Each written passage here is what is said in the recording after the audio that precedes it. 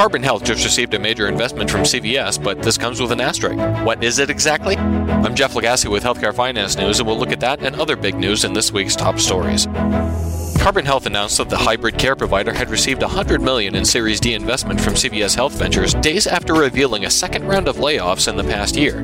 Moby Health News reports that Carbon Health CEO Aaron Ball revealed on Twitter the company had laid off more than 200 employees as it shifts focus to its core primary care and urgent care services while unwinding its public health, remote patient monitoring, hardware, and chronic care programs. The Series D funds will help Carbon Health scale its connective care model, which uses software to connect patients and healthcare providers and allows for digital monitoring and management of care. From 2016 to 2021, the annual number of ransomware attacks more than doubled from 43 to 91. As we see in healthcare IT news, a University of Minnesota public health report found that almost half, 44.4%, disrupted the delivery of healthcare.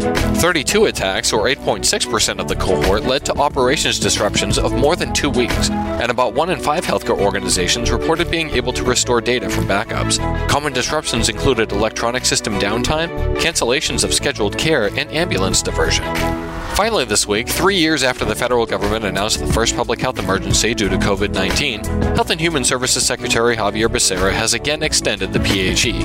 According to Healthcare Finance News, this is the 12th time HHS has extended the public health emergency. The declaration was first made in January 2020. HHS has promised to give providers 60 days notice before ending the public health emergency. I'm Jeff Lagasse with Healthcare Finance News, and this has been Top Stories.